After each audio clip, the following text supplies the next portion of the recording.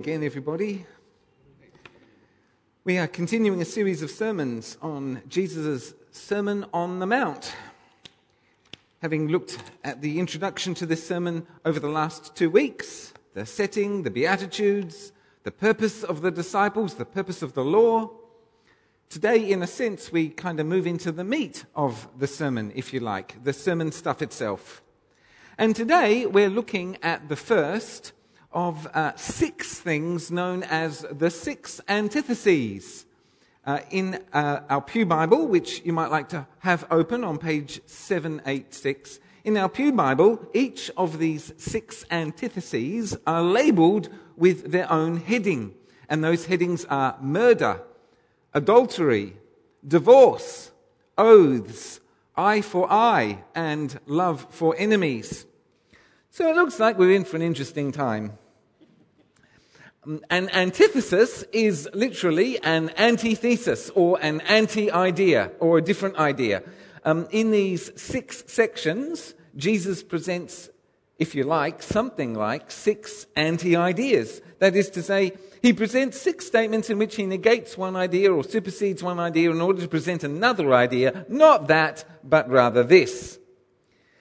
Each of the 6 sections begins with something like, "You have heard that it was said," after which he presents a teaching that he expects his audience to be already familiar with.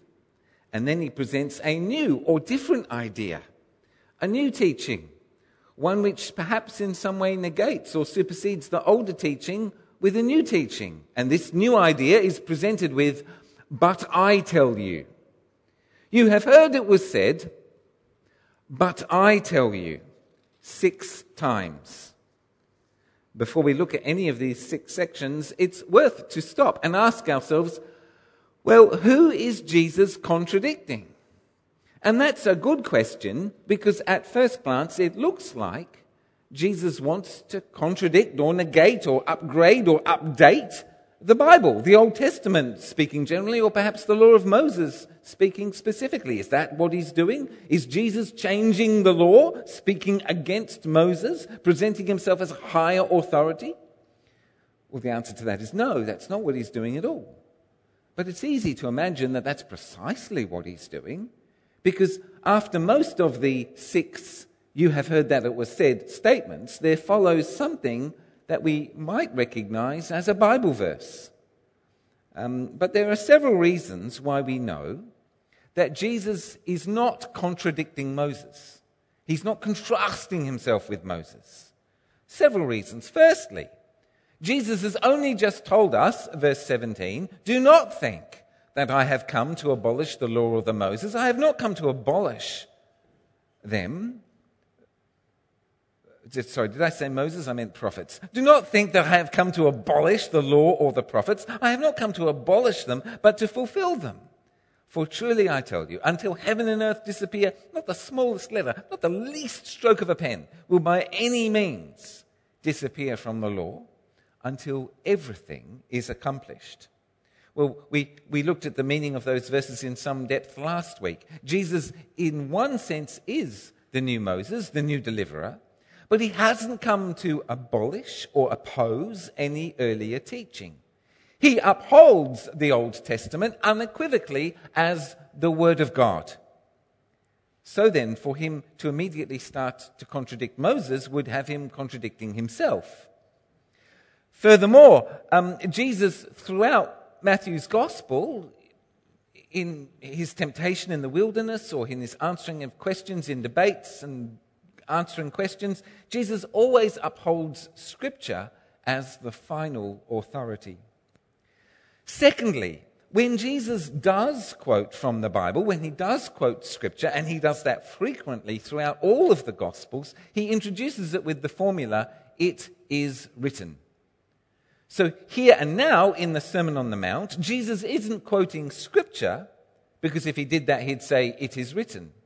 Rather, he's taking to task some form of oral tradition, something that has been heard rather than something that has been read.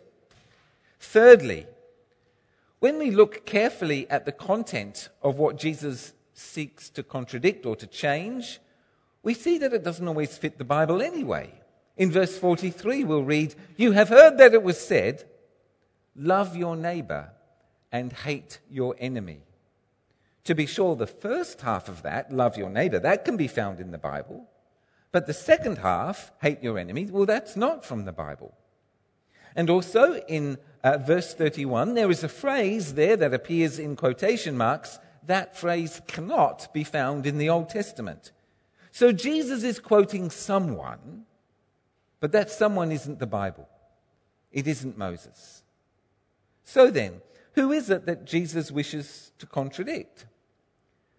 Who is he contrasting himself with? Well, actually, Jesus has already told us immediately beforehand. We've only just read verse 20, "For I tell you that unless your righteousness surpasses that of the Pharisees and the teachers of the law, you will certainly not enter the kingdom of heaven." And again, we looked at that statement in some detail last week. But we now know that Jesus is contradicting someone. And he is contrasting his teaching with the teaching of others. And who are those others? Well, it's the Pharisees and the teachers of the law. So who were those guys? And why should they be contradicted? Well, the Pharisees were a sect within Judaism, a movement that was committed to the meticulous observance of the law in fine detail. They were concerned with things like tithing, ritual purity, Sabbath observance. And in order to know and understand this stuff, they committed themselves to the study and the application of the Old Testament, the Bible as they had it. But most Pharisees were lay in the sense that being a Pharisee wasn't a job. They had normal jobs, but their expertise in Scripture and in interpretation was widely recognized. Paul, as you may already know, was a Pharisee before he came to faith in Jesus Christ, and he earned his living as a tent maker or leather worker. In contrast to the Pharisees, the scribes or the teachers of the law, they were a professional body of men. It was their job, it was how they earned their living. They began their training as children and continued studying until a formal ordination at age 40. As ordained rabbis, they wore distinctive robes and clothing, and they were treated with immense respect by their fellow Jews. As they walked down the street, people would stand up as they passed, and at public functions, places of honor were usually reserved for them. Both groups, the Pharisees and the teachers of the law, were highly respected by the populace in general for being people who pursued the requirements of God wholeheartedly. And what did they teach? Well, they taught the Bible. Or at least that's what they thought they were doing. But in practice, what they really taught was their own traditions, their own interpretations, their own thoughts, layer upon layer, building up to a body of traditions which for them had the same authority as the Bible because it was all about the Bible. But the distinction between the authority of the Bible and their own teaching was often lost on them. And we know from elsewhere in the New Testament that their teachings had congealed into traditions, and the traditions were often hypocritical insofar as what they did was they created loopholes and get out of jail for free cards, and they allowed people basically to escape the difficult obligations of the law. In Mark chapter 7, Jesus says this about their entire ministry. He sums it up, he judges it, and he condemns it, saying, "Isaiah was right when he prophesied about you hypocrites. As it is written, these people honor me with their lips, but their hearts are far from me. They worship me in vain. Their teachings are mere human rules." You have let go of the commands of God and are holding on to human traditions. And we might think, oh, that's awful. That's just appalling. But if we look a little bit closer, we might find that actually we have a bit more sympathy with these guys than when we first imagine. Because what they were trying to do was simply to help people. To help people to live a law that was widely understood as being impossible. Impossibly demanding, a heavy burden, a hard load. All these decrees and commandments and regulations and stipulations. So how do we help people? Well, in order to do that, what they did was they decreased the restrictions of the law. When the law said you couldn't do something, well, they made that just as narrowly defined as humanly possible. And so they decreased the restrictions of the law and they increased the permissiveness of the law of Moses. When the law said you could do something, well, then they maximized that to the hilt. And what we're going to see is Jesus, in effect, reversing all of this. If we were listening to Jesus today with Jewish ears, we would be quite shocked, and we would probably apply the label fundamentalist or hardliner or conservative. Back to the Bible. We might say this man pulls no punches, because Jesus is calling us, his disciples, to the strictest possible interpretation and the most radical obedience imaginable. The obedience to the Word of God that comes from the heart. Well, another important question then is, who is Jesus contrasting? Because when I say this, because every one of these 6 antitheses contrasts two groups of people. On the one hand, Jesus says, you have heard it was said to the people of long ago, but I say to you. So 2 groups of people, the people of long ago and the you. Well, the you is his disciples, the followers of Jesus, but who are these people of long ago? Well, literally, it's the people of ancient times, a phrase which probably refers to the people of the Old Covenant, the Mount Sinai generation. As we thought about last week, Jesus' understanding is that with him comes in the new covenant, and these are, his disciples, the new covenant people of God. Jesus is contrasting the people of the Old Covenant with the people of the New Covenant, his followers. And what does he mean by saying, I tell you? Who does Jesus think he is? Well, the but I tell you statements, they are an emphatic description of Jesus' own understanding of his own identity. Jesus, on the one hand, fully affirms the full authority of the Old Testament as the Word of God, but he gives himself that same authority. Nobody else would have said this. Moses and the prophets, they all would have begun a teaching segment with, thus says the Lord. Jesus says, but I tell you. Who does Jesus think he is? He thinks he's the Lord. And he is. We've already been told that. He is God with us, Emmanuel. Jesus is not showing us that as human beings, all human beings have the authority within themselves to interpret the Word of God in any way which makes sense to them. If that were the case, his severe rebuke of the scribes and the Pharisees would make no sense at all. Jesus is showing us that he, as a human being, speaks nevertheless with the voice of God, because he is God, God with us. Let's now have a look at page 786. We're going to read what Jesus says about anger.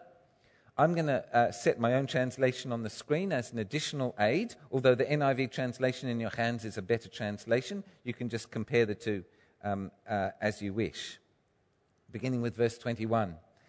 You have heard that it was said to those of ancient times, do not murder, and whoever murders is liable to judgment. Well, Jesus summarizes the teaching of the Old Testament. You shall not murder is the 6th of the 10 commandments. You can find it in Exodus 20 or Deuteronomy 5. The Old Testament assumed killing in the context of war, and it prescribed the death penalty for several major crimes. But it handled accidental manslaughter as a different thing.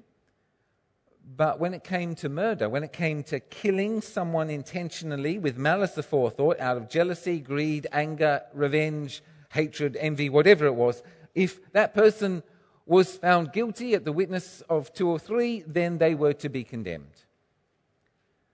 Jesus continues, verse 22, "But I say to you that, A, everyone who is angry with his brother is liable to judgment, and B, whoever might say to his brother, empty head, raka, is liable to the Sanhedrin, and C, whoever might say, oh, you moron, is liable to the fires of Gehenna."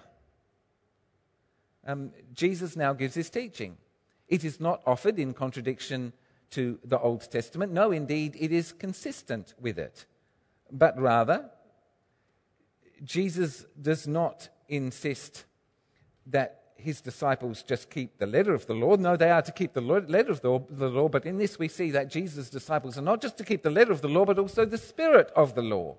Their behavior was actually to exceed the requirements of the letter of the law.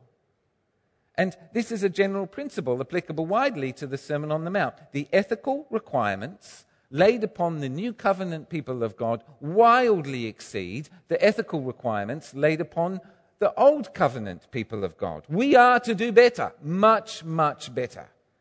And it is undoubtedly true. The ethical requirements laid upon the new covenant people of God wildly exceed the ethical requirements required under the Old Testament. On the other hand, this is not to suggest that obeying the law of Christ is even more difficult than obeying the law of Moses. It is not difficult. It is easy. Jesus tells us that. "Come unto me, all who are heavy laden and hard pressed, because my yoke is easy and my burden is light." It is easy to obey Jesus. If we are absolutely and perfectly loving in all that we do and say, if we keep in step with the Holy Spirit, obeying Jesus is not only easy, it's natural. And that is the whole point of the new covenant. That with the gift of the Spirit, these things are natural, easy. A heart full of love. Returning to the text, as I hope my translation makes clear, Jesus gives 3 situations of increasing culpability and of increasing punishment. Anyone who is angry with his brother is liable to judgment. The word for anger here is a particular word, as a general thing, words that we hear in the Bible that we think are referring to emotions and feelings, Hebrews would be more likely to consider those words referring to actions than feelings. The word for anger here does indeed mean an intense, abiding anger, but it means the anger that leads to action, leading to violence, revenge, or some other kind of destructive behavior. The word could perhaps be translated a destructive rage.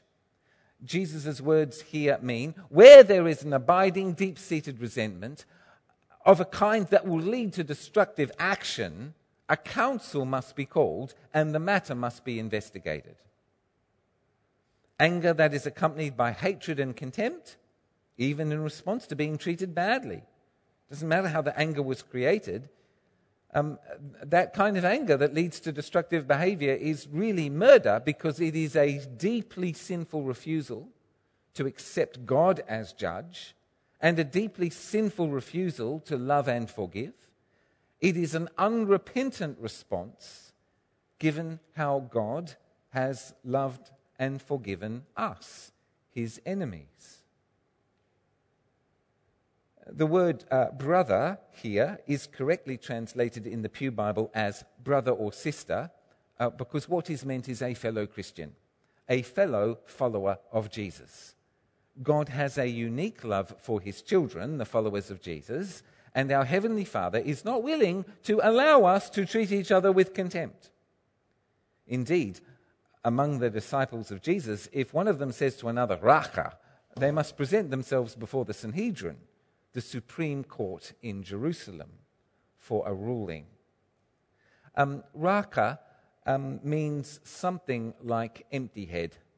So a word about obscene speech in the New Testament. Referent, register. When it comes to obscene speech, we can differentiate between the referent and the register. The referent is the thing that is referred to, what the word means. The register is how rude it is, how offensive it is. So then, for example, in English, there are many words. We have a huge abundance of words in our language for human and animal excrement. They range in register from poo, that's not a very rude word, I can say it in church, poo, through to a whole bunch of other words, many of them having 4 letters, that are extremely rude, particularly in combination with other profanity or obscenity. So register and referent. Referring back to verse 22, raka. The word, literally, the referent, the meaning is empty or empty head. We just do not know what the register was. We don't know how rude this word was. Some say that it was extremely rude, a term of awful contempt. Others disagree. Like rude words in our own culture, context makes a big difference. But English words with the same referent may be idiot, stupid, dimwit, or halfwit. They all have about the same. Referent. We're not sure about register. So calling another Christian an idiot, well, that person should face the eldership of the church for discipline. Calling somebody an idiot, that should be a matter for the church to discuss. Thirdly, whoever might say, "Oh, you moron," is liable to the fires of Gehenna. Gehenna was a literal place. It was the bottom of a valley immediately outside of Jerusalem, and as a place it had deep and powerful associations as a place of awful historic atrocities and abominable things happening there. And in Jesus' day it was a rubbish dump, a refuse disposal site, fires burning continuously. Jesus refers to this physical place, but his meaning is correctly rendered in the NIV as fires of hell, because Jesus' reference to this place, we come to know and understand clearly, Jesus is talking about the reality of an eternal, unending punishment as the destiny of all who are unrepentant, of all who are wicked. That's where they go. Moros. The word traditionally is translated full. That's how it's rendered in your Pew Bible. Moros is the Greek word from which we get the English word moron. In Matthew's Gospel, this term occurs frequently enough for us to see its register, that it is actually a very rude word. It's referent. What does it mean? It means gross lack of moral and spiritual insight resulting in evil behavior. That's what it means. The register is very high.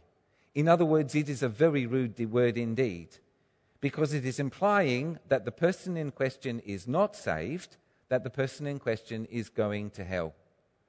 And for us as Christians, there is one startling application.